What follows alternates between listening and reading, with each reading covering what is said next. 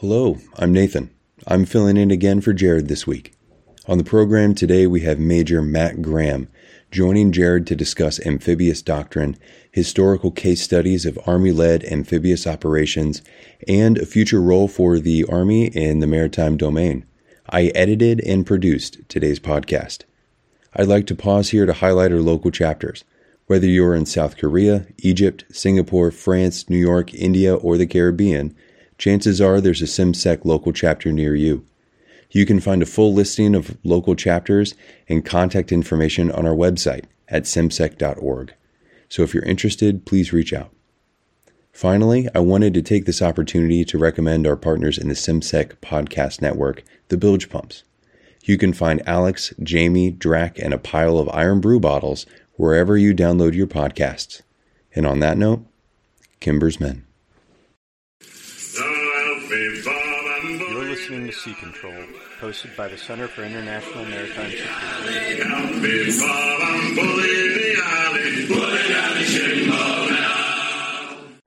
Aloha, shipmates, and welcome back aboard Sea Control. My guest today is Major Matt Graham, and we're going to be discussing his land warfare paper for the Association of the United States Army. It's titled Tanks in the Surf, Maintaining the Joint Combined Arms Landing Team. So, Matt, welcome aboard. Could you tell the listeners a little bit about your background, please? Thanks, Jared, and thanks for inviting me to come and speak on this. So I'm a Southern California native by birth. I'm an active duty Army armor officer. Been in the Army about 12 years now, spent most of the time serving at the tactical level in both armor and cavalry formations. Deployed to Iraq, Afghanistan. I'm currently attending the School of Advanced Military Studies at Fort Leavenworth, Kansas. And before that, I was an Art of War scholar at the Command General Staff College. I hold an MA from the University of Texas at El Paso in Defense and Strategic Studies and a BA in International Studies from the Virginia Military Institute. And probably most important for some of your listeners, I'm the grandson of a Marine, so I'm no stranger to the naval service. All right, your family is already, navally integrated. But, thank you. As a reminder to the listeners, all opinions are our own and not reflective of any institution with which we might be otherwise associated. I'll just timestamp this too. We're recording on Sunday, September 11th. So there's something that comes up in the course of our conversation that subsequently happens, most likely over in Ukraine. And you and I are, for whatever reason, not talking about it. That's the reason it hasn't happened yet. But you started with the observation that, and I quote, in the popular imagination, amphibious operations are dominated by the initial assault or landing. However, this limited focus runs contrary to the U.S. Army's historical experience, end quote. So is what you're describing there at the start a doctrinal difference, or is it just really a mindset difference between the Marine Corps and the Army? So it's a little bit of both, Jared. From a historical experience, the Army, basically from pre-World War II, going into the Second World War and then on to Korea, saw amphibious operations in very similar to the same way the Marine Corps did, kind of seeing the sea as maneuver space. But after say about Korea kind of going into the late 70s and 80s, the Army kind of moves away from seeing amphibious operations as this thing. And the Marine Corps really takes dominance in the amphibious operations space. That's in the terms of doctrine, in terms of like programming and material for it, just because of their integrated oriented the naval service. Now, from a doctrinal perspective, the Army currently lacks any type of specific amphibious doctrine. Our last manual dealing with amphibious operations was published in 1961, and it went out of print in the late 1990s. And so since then, we've been relying on joint doctrine, and the proponent for joint doctrine is the Marine Corps. So in that way, we've been modeling or basically following what the Marine Corps says for amphibious operations doctrine. How are tanks addressed by doctrine and amphibious operations? And maybe we could use this as a springboard too to talk about what doctrine exists for amphibious operations. You mentioned the joint pubs. Yeah, so you got Joint Pub 02, which is joint amphibious operations. Most of the doctrine on the Army side addresses it very similarly in its FM 3-99, which is airborne and air assault units, addressing it kind of in the joint forcible entry regards. In the joint doctrine, it is a passing reference talking about getting stuff over the shore. Historically, though, tanks have played a much larger role in doctrine. So going back to, say, 1933 in the Joint Overseas Expeditionary Manual, which is a joint Army-Navy pub, they talk about tanks, but it's also, again, in passing. That kind of changes, though, historically in 41 with FM 3-5, Navy Manual FTP 167 from 1938, which specifically talk about how conventional tanks are to be used in the amphibious assault. I get them on the beach, help them support the assault infantry, and then move them inland. That, though, doctrinally evolves throughout World War II. So you get that comes out in 1941. By 44, you see an increasing change as technology has advanced, and the doctrine reflects that. You now have amphibious tractors or amphibious tanks, and then you have the conventional tanks as well. So by 44, when the manual gets republished, you see the tank not only in its initial role of supporting the assault infantry in joint operations, but also its importance for actions beyond the beach, which I think arguably that's where armor really shows its strengths. You know, shock, mobility, and firepower are really the keystones in the quality of tanks. And it's in the ability to not just get on the beach, but then use the shock generated from that amphibious landing to exploit the initiative and gain ground inland. And the doctrine kind of touches on that. That doctrine that solidifies in 44, it kind of stays the same through Korea. It gets codified in 1961 in that manual I already mentioned. And that kind of stays the same all the way up into the 1990s when the Army basically drops its amphibious doctrine. And I think a lot of that plays into your first question of how does the popular imagination amphibious operations conceptualize? And I think in a lot of either doctrine writers, soldiers, sailors, airmen, Marines, as they think about amphibious operations, it's always the landing.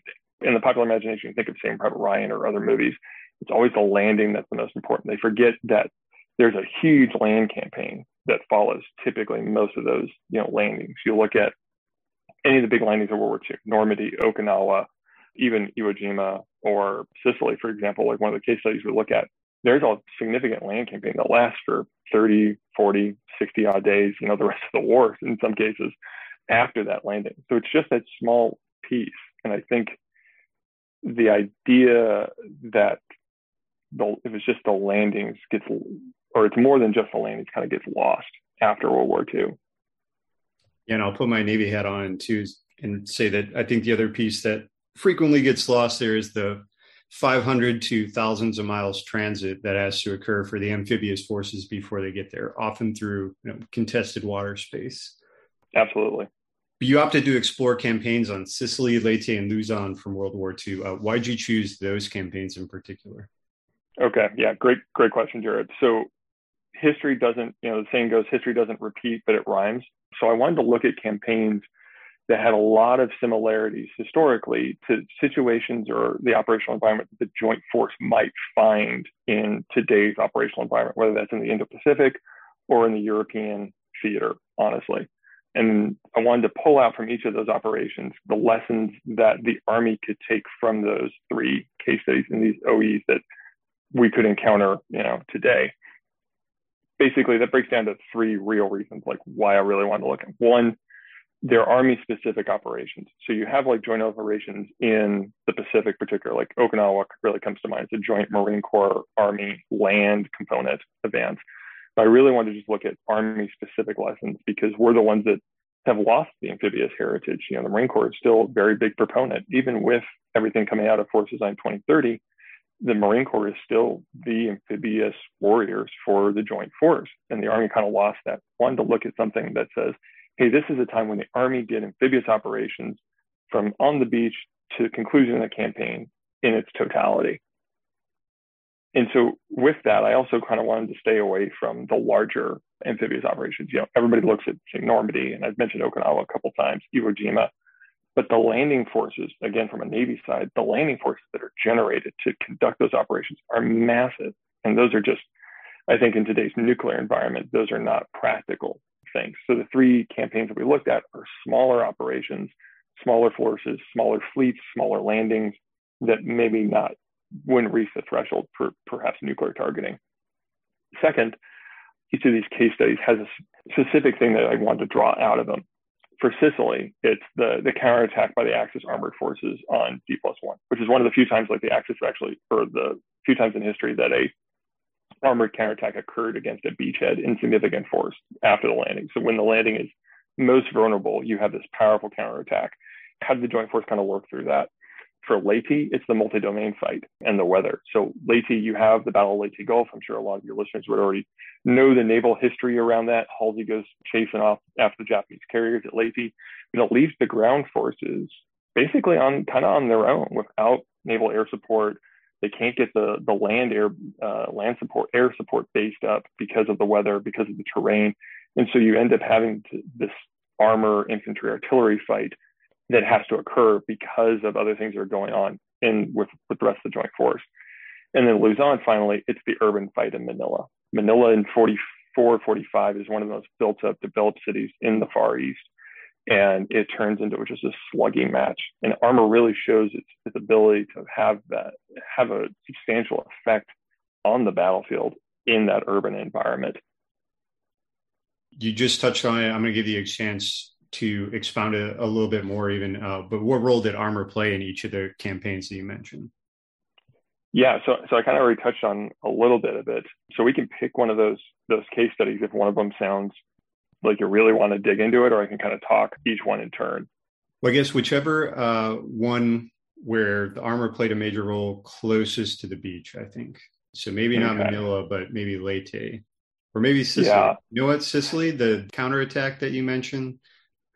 Yeah, absolutely. So Sicily is a really good case study too, because so Sicily, if you're looking at what could be the joint fight today, right? You have a force in 1943 that is essentially this is the really big first amphibious operation, contested amphibious operation the Joint Force is going to do. You've got the naval element, you've got a multinational element with the British Eighth Army landing around Syracuse. You've got the Americans on the 7th under Patton landed at Gala. But this is the first time they're fighting a truly established defense. You had Operation Torch in 42 on the North African coast. There's some light opposition from the Vichy French forces, but not a huge lot. And they learn a lot of lessons from that. But Sicily is the time they come in. They're like, okay, we kind of critiqued with this. Let's take our doctrine and really apply it against the enemy that is going to fight on the beach. And so you see a number of things. First off, Sicily is the only time that you use an entire armored division. Like an entire armored division is afloat off the beaches at Gala and gets deployed on D-Day, essentially, to land. They run into a number of technical issues getting the tanks on the shore, from not having enough ship-to-shore connectors, with not having enough mats to get them. They have these things called Somerville mats, which are laid out on the beach so the tanks can then, these tracked vehicles can roll up on the beach. Those get tangled up in the armor. So you have a lot of technical issues that keep the division from being it ends up being the Second Armored Division, from really getting landed on the beach. But you see these pockets, like companies, like company here, platoon here, that get landed across the beachhead. And because of the shock from the initial bombardment and the shock of the landing along with the airborne drop, you really get the Italians and the German defenders, you get inside their OODA loop, and the beach defense is not as strong as it was anticipated to be. And because armor gets landed on the first day, when they don't encounter this large defense right at the shoreline, these armor forces are able to exploit and take advantage of that and drive inland. So you end up having companies supporting like the 3rd Infantry Division ended up 20 kilometers inland on D-Day, essentially, and D+1. There's lines on these maps that 7th Army has where it's like, okay, we expect to reach this line, this yellow line, by D+5, and they're already there on D+1. And that's the strength that armor has when it's really employed in the shore, in the surf, and on the initial landing. And the other thing that you get with Sicily is this counterattack, right? So the Germans and the Italians, they realize that the beaches they've failed to stop the Allies at the shoreline, and they've got to drive them back into the sea. So they marshaled this armored counterattack, and it's a variety of armored units that hit the beachhead around, I think, like 12 o'clock on D+1.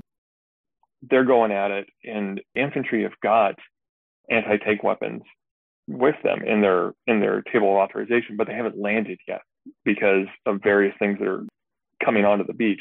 So these tanks end up being one of the few things that actually can, toe-to-toe with this German armor when it counterattacks. And essentially, this platoon from the 2nd Armored plays this big role in stopping the Hermann Goering Division from penetrating the 1st Infantry Division at the beach. And kind of gets marginalized because in addition to this tank, you've got a lot of naval gunfire that occurs that are causing attrition on the Germans as they're attacking, and they stop the counterattack, and that's essentially it. Germans don't penetrate on D+1. They fail to stop the landing, and then the breakout occurs. Patton goes up to Messina, and then he cuts across to Palermo, he goes to Palermo and then cuts across to Messina, and it's good. And the thing that gets, I think, why Sicily is in totality is cool about armor and why it's important to surf is that naval bombardment, having those naval forces right off the beach is not something you're going to have in any future joint fight. We're going to be over the horizon, possibly providing like indirect fire support with missiles or aircraft. But what you get onto the shore is what you got onto the shore. And if the enemy is able to hit you with something like, if we look at the South China Sea, the Chinese have combined arms brigades with tanks, with the Type 15 light tank. And so if you're only employing light infantry of anti-tank weapons, or heaven forbid something happens that can't bring those to shore, you're at a significant disadvantage. You don't have a comparable platform, like an armored platform that can bring that shock mobility and firepower to the beach on the initial landing. So each of the campaigns you mentioned took place on what were relatively large populated land masses when we compare them with the islands in the South China Sea. You did make a comment earlier too about Force Design 2030 as like being a step away from the amphibious piece. Like I would argue I interpret it differently, and maybe we can discuss this for a minute or two. I think it's actually more amphibious and less, but the focus now is less on the landing and the assault phase and more on like establishing these little enclaves on very small footprint type places, more distributed, less contested in the landing.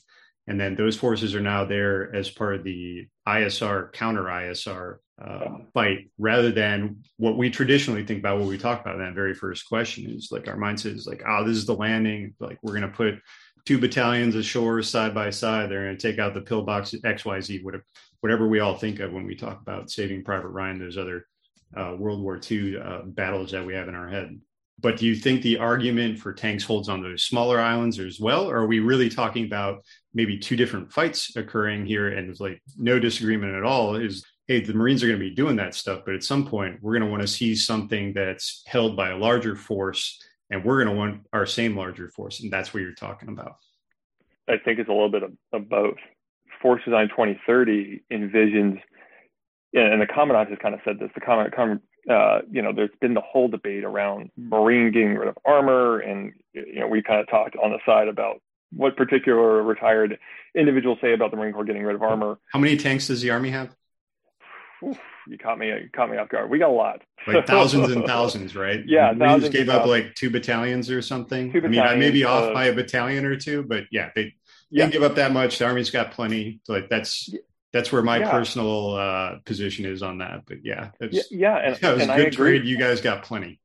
And I agree with the Commandant. The Commandant came out and said, and the paper talks about this Commandant Berger said, we need an army with a lot of tanks. We don't need a Marine Corps with a lot of tanks. And when you look at it from a cost-benefit analysis, I think he's spot on.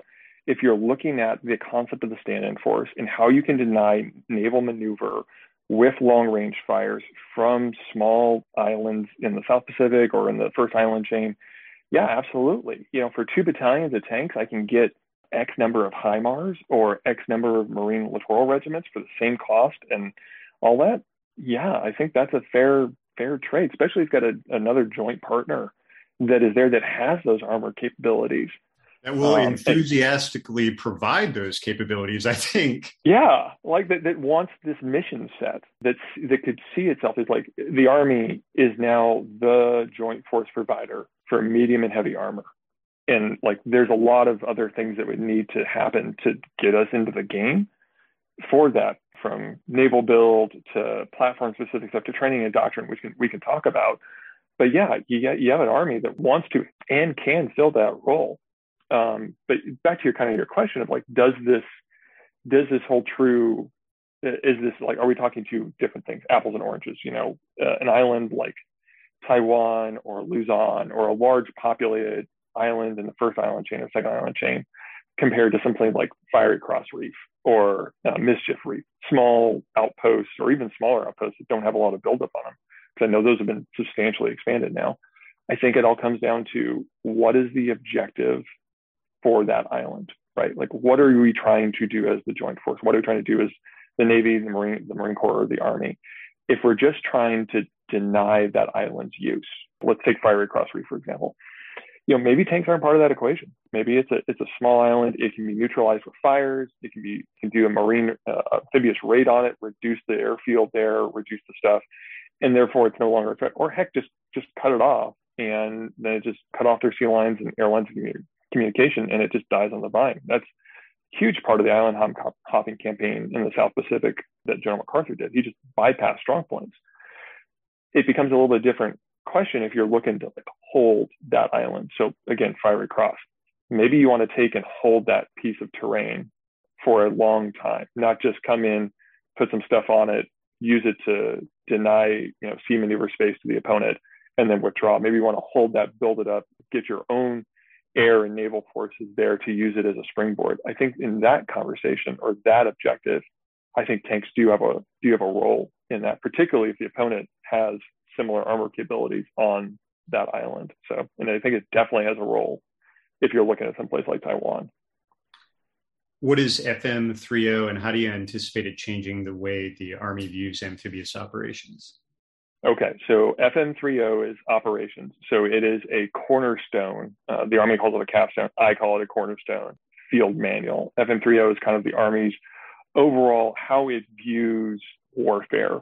I would say kind of analogous to Marine Corps warfighting, but not so much on the theoretical side, much more kind of practical. Anyways, in it, there's a chapter called The Army in the Maritime Environment. And it's the first time that in any piece of doctrine since the late 90s that we've talked about what is the Army's role in a maritime dominated environment. And I think how it's going to change it, it's going to re-inject this idea that the Army can use the sea as maneuver space, and the Army has a role in these maritime environments. For too long, the popular conversation has been, well, the Army doesn't have a role in the Pacific. If it does, it's only theater logistics, getting the ports open, supporting the rest of the Joint Force for a naval campaign. No doubt, the Army fills those roles, it does. But I think by getting a chapter on the Army and the maritime environment into our FM, it's going to start to revitalize the thought process in Army leaders and the rest of the organization about what can the Army do and what is the role of the Army in a maritime environment that it hasn't really thought about for a while. What other recommendations did you have then for addressing training and organizational shortfalls? Yeah, so kind of going back to our conversation around force design, Marine Corps Force Design 2030, if you have a joint force that, if you have the Army as a member of the joint force and it has this capability that it can provide as part of the Combined Arms Landing Team, you've got to look at three big things. First off is training. The Army and the Marine Corps do some joint training, but tank infantry integration just in the Army itself is challenging. Try that with a joint partner. If you haven't trained that, if you haven't worked on that, that's going to be something you don't want to do under first contact, right? So you've got to get Army Armor Forces training with the Marine Corps, with Marine Expeditionary Units afloat, or just like bases like Pendleton or Lejeune. The second is equipment.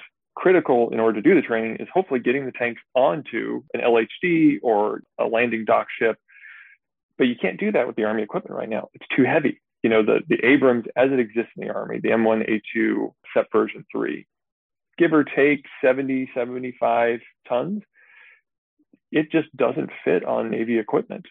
Like it doesn't. The Marine Corps' old M1A1s did. But you got to go back to the base of what was the Abrams designed to do? The Abrams first started out as a joint project between the Germans and the Americans in the 1970s to design a new main battle tank, designed for the European theater, the Fulda Gap fight against the Soviet Red Army. That's a very different tank design and environment for that tank to operate than, say, expeditionarily in the South Pacific or in the First Island chain. So you've got to look at different equipment, kind of like what the Chinese have. The Chinese have the Type 15, light tank. We have the new, now I think it's a program of record, the new mold protected firepower system designed for our airborne and light infantry brigade combat teams. If you're going to look at training, you've got to get those to the force quickly and then use those to train with it, because I don't think the Abrams is the right platform for doing this right now. And third is organization. So the Army has to harvest the lessons of the Marine Corps' experience with armor, right? With the Marine Corps, they had a lot of their tankers either get out or convert to different branches or have the opportunity to join the Army. If some of those guys came in over to the Army, we've got to get them under the Chief of Armor down at Fort Benning, Georgia, and capture those lessons learned and codify it in doctrine. We should not be learning the lessons that the Marine Corps has already learned and already pioneered again for ourselves. There's no reason to reinvent the wheel here, right? We have the SMEs, we have the writings on it. Let's get it into what we call an Army Techniques, Tactics, and Procedures manual, an ATTP, that will allow us to see what that amphibious doctrine was or how you employ tanks in amphibious operations for the Marine Corps expected, and get that out to the force. So then your basic lieutenant, your company commander can have that in their hip pocket, take a look at it and be like, okay, I understand at least at a baseline what I'm supposed to be doing.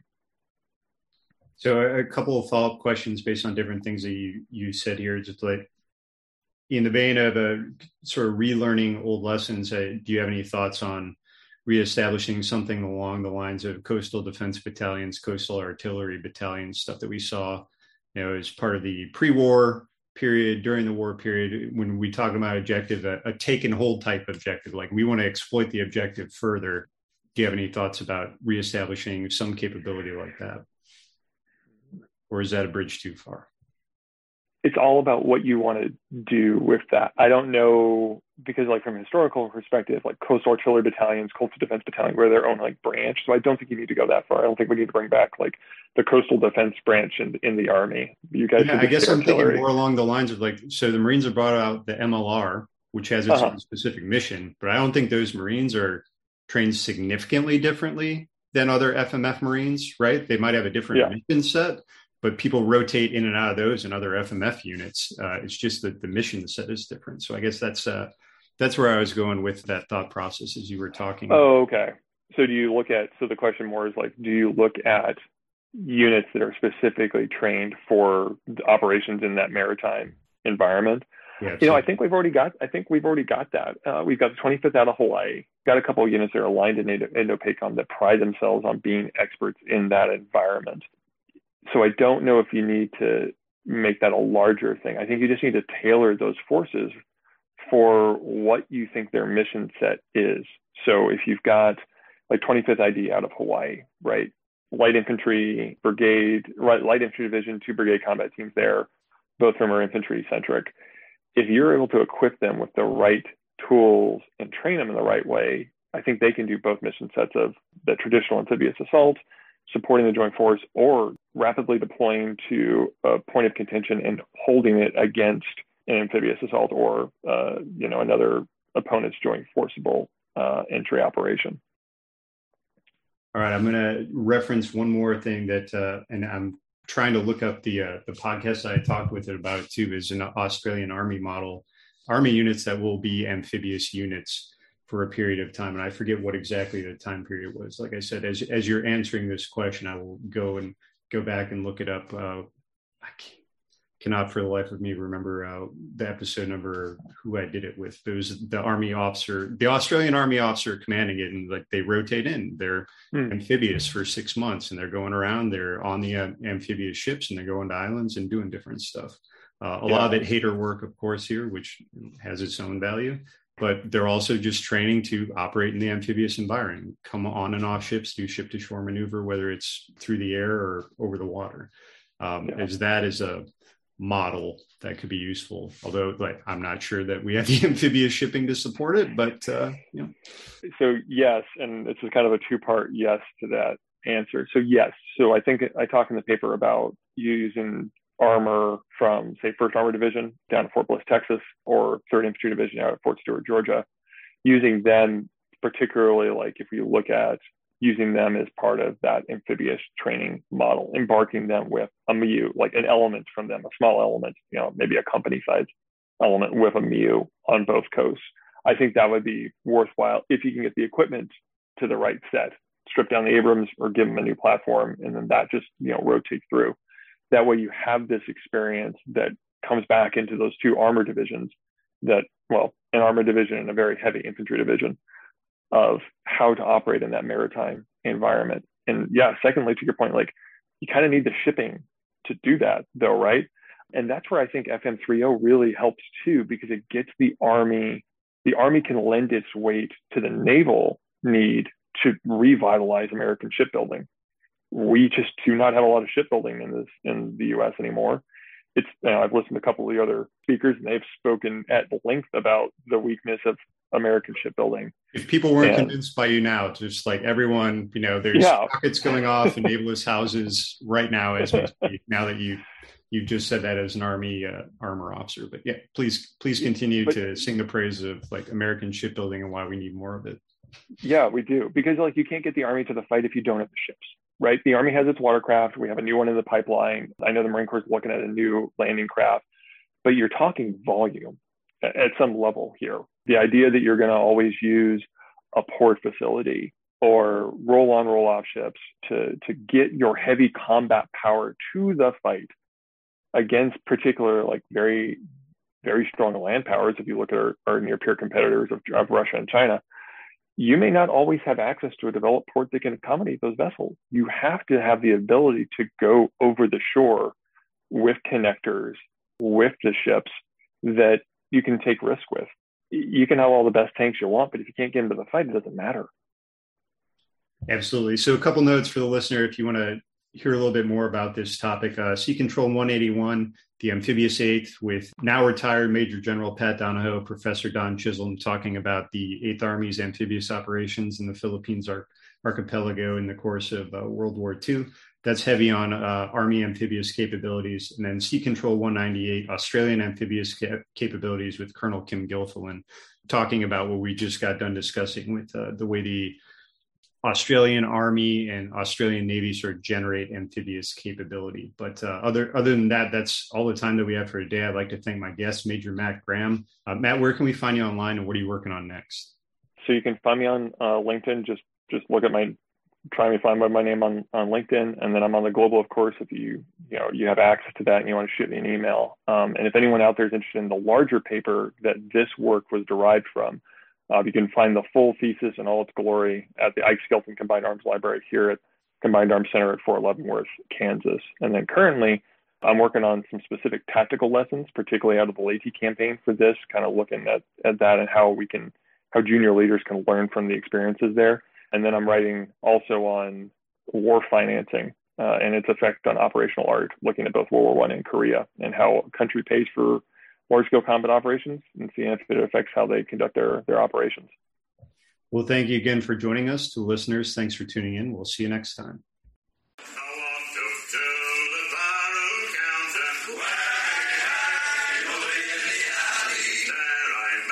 With greasy Annie, pulling out his shinbone.